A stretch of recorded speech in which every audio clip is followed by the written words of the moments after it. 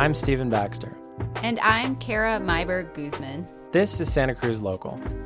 On Tuesday, the Santa Cruz City Council will decide the future of the city's downtown library.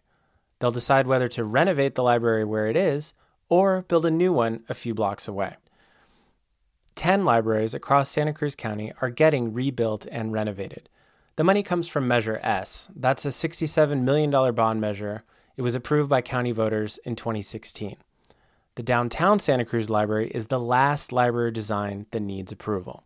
Both projects work with a base budget of $27 million, but they're both going to require more money than that, and the city will have to find it. In today's episode, we want to explain both library options. We also have a good idea of which way the city council will vote, and we'll get to that in a bit. Let's talk about the idea to renovate on the current site. The current downtown library is 42,000 square feet. If it were renovated, it would create a library of about 30,000 square feet. It's smaller because the areas that house the mechanical and other systems would be demolished. The downtown library was built in 1968. It would need a lot of work. Asbestos would have to be removed, the guts of the building would be overhauled. All of that adds to the cost. Jason Architects was hired by the city last year to estimate the cost of a renovation. The architects wrote in their report that even with $7 million added to the base budget, it would be a, quote, low to medium quality facility, close quote. Basically, it would not be a point of civic pride. Susan Nemitz is the director of Santa Cruz Public Libraries. Here's what she said about the renovation. I think the library is insufficient size to achieve our goals. I think it doesn't create basic infrastructure that we need, like perimeter control, public restrooms, and we need 2 elevators with a 2-story building. It also reduced our collection size. And I think one of the most alarming pieces for me was that it required that the library closed for 2 years without any funding for what we do in that period of time. Some people like the plan, though. Santa Cruz resident John Hall is the leader of Downtown Commons Advocates. It's a group that's pushing for the renovation. You might have received the group's mailer this month. If you look at the Jason Architects plan for the library being reconstructed where it is, it's a beautiful and kind of really engaging and thoughtful piece of work that connects the city hall to the library. It has parking right next to it that makes it easily accessible for people that have disabilities. It has great interior planning in terms of sighting so that librarians can witness what's going on in all parts of the library. It has great interior lighting. I could go on and on. Yeah, we're strongly in favor of, we think that if you hold the 2 plans right up against one another and you dig into the architectural details, that the Jason plan is clearly superior. If the city council were to approve the renovation, the $27 million base price doesn't get you some things you might want. That's according to the architect's report. That's things like acoustic ceilings to dampen noise, more toilets than the current library, which serves about 1,000 people a day, and wall finishes and landscaping. To get those extras, the library system would have to raise about $10 million in donations. Susan Nemitz, the library's director, says she thinks that'll be difficult.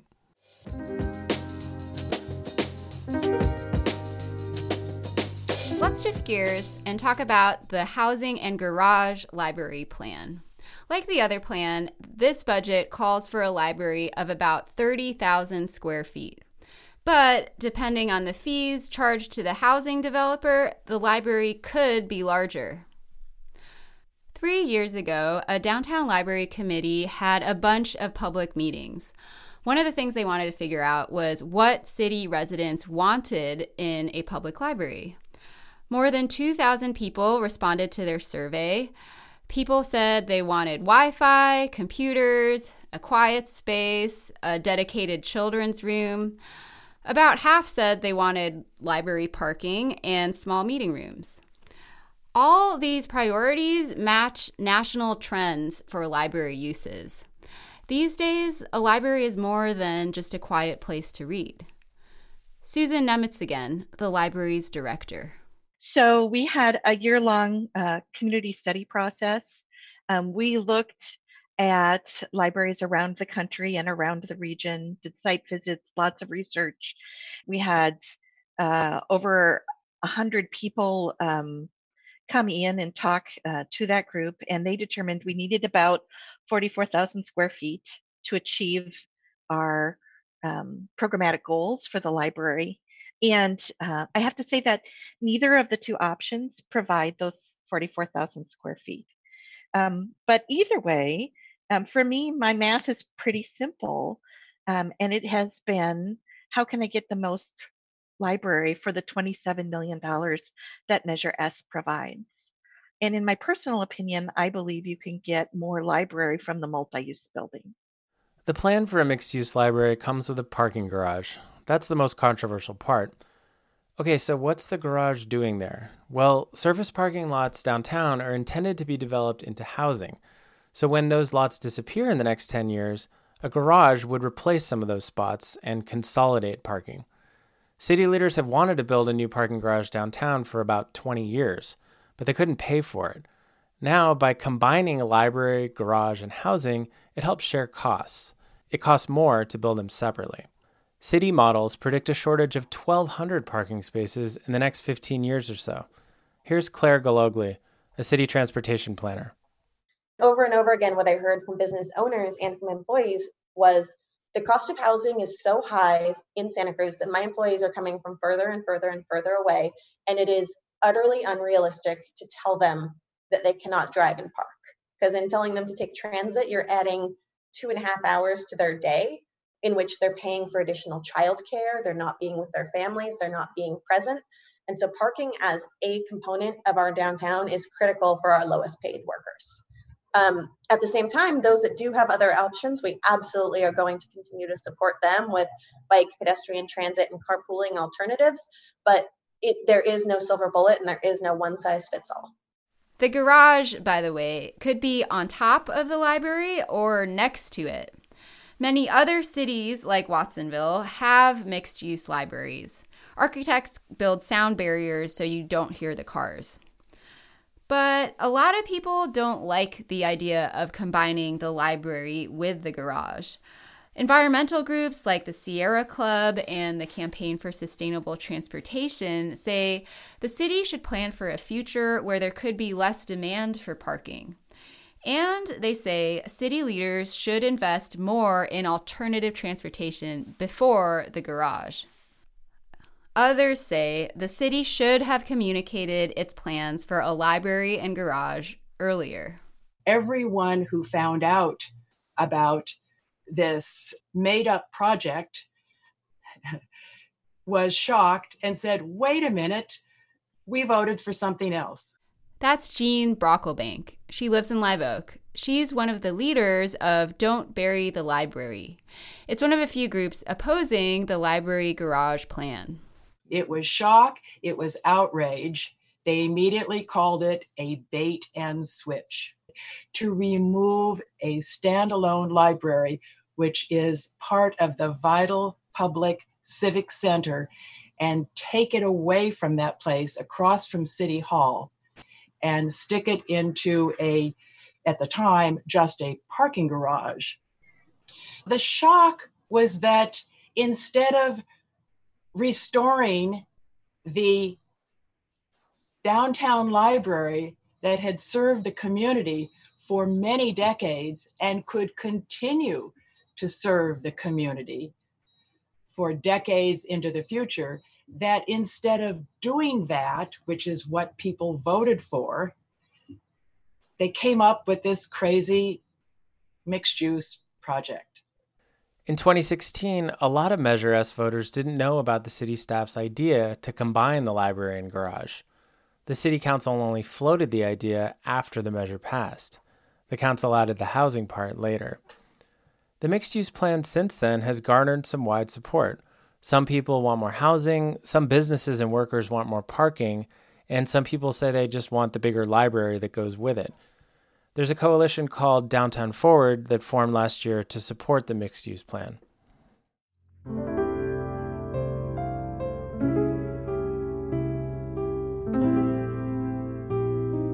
We're pretty sure we know how the vote will go down Tuesday. Most of the council members have made their positions known during meetings. Based on that and our interviews with council members, the votes seem to be in line to approve the mixed-use plan. Councilmember Sandy Brown told me that this week, too. And she's been a longtime opponent of the housing and garage plan. A council committee of Mayor Cummings, Vice Mayor Donna Myers, and Brown have studied the issue over the past several months. Last week, they voted to recommend that the council approve the mixed-use plan. The recommendation comes with a few conditions made by Brown: a requirement of at least 50 affordable housing units, a limit of 400 parking spaces, and a height limit equal to the 5-story building next door. Brown also got the committee to support a public process to determine how to reuse the library's current site. We don't have on the city council right now the political will to consider another way. So I wanted to make sure that the priorities that I have were at least heard and really taken seriously. And that's not to say that anybody was opposed to any of this, but more to say that I worry that if and when we get to those decision points where it may not seem as viable to get that deep subsidy for low-income units, that other decisions might be made. So I wanted to try to really solidify that commitment. Let's talk about that housing part. Brown isn't alone in her skepticism about whether affordable housing will be built with this project. We talked to Diana Alfaro. She's a housing manager for the nonprofit developer Mid-Penn Housing. That firm is one of a few affordable housing developers that have told city leaders they're interested in building the library mixed-use project. In full disclosure, Alfaro also serves on Santa Cruz Local's Community Advisory Board. We asked Alfaro about the recommendation for 50 low-income units at the project. Could that actually work for the developer? It could work. Right now, it's really hard to finance anything, and so it would really depend on the city commitment to really make this actually happen. Because right now you can't really depend on just other outside sources to really make this happen. You just, there's no way. You need to have some sort of match fund to really give you that subsidy, to give you the edge to get those other sources of funds through the state or through tax credits or whatever. And so that would be one thing to keep in mind as we move forward with this process. 50 units, great. We need to define what that means. Is it for seniors? Is it for special needs? Is it for families? Family units take up more space, so that height limitation might be an issue. So that's one thing to consider. And then also, the target income of 50% AMI, that's a standard usually. But if you want to do housing for chronically homeless individuals, then that needs to go lower. And a subsidy piece there through project-based Section 8 vouchers would be very much needed. When Alfaro talks about the target income of 50% AMI, she's talking about the area median income. So at today's standards, a person who would get one of these units would have to earn less than $55,000 roughly. And we asked Alfaro, given the current COVID-19 situation, how competitive are state and federal grants for affordable housing projects? Extremely competitive. Even though 2 years ago we voted for Props 1 and 2, which gave $6 million for housing, there's no way it's just so competitive. There's so much need out there that there's really no way to build something without a local commitment and other funds. You need to go for anything you can get. You have to. You just have to. There's just no way. And that's just talking about the state funds that are available. It's not enough. So we need to really line up the project to be the most competitive it can be. And to really do that, you kind of have to build 100% affordable. And you have to really go for that deep targeting of affordability. So that's really 30 to 50% of AMI. The developer and the city council will balance competing pressures when they figure out the mix of affordable and maybe market rate units. The city can actually get more money for the library from market rate units than they would from affordable units. They do that by charging air rights fees to the developer. Those fees cover shared construction costs like for shared walls, elevators, and the foundation. Last thing, the downtown farmers market.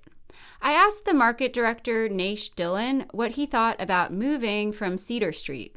We've always anticipated this moment coming because it's a city-owned lot, and it's the most has the highest development possibilities and capacities, and a lot of the other lots in downtown Santa Cruz just aren't as appealing. Dillon said at the end of the day, what he and his board want is a permanent home for the market.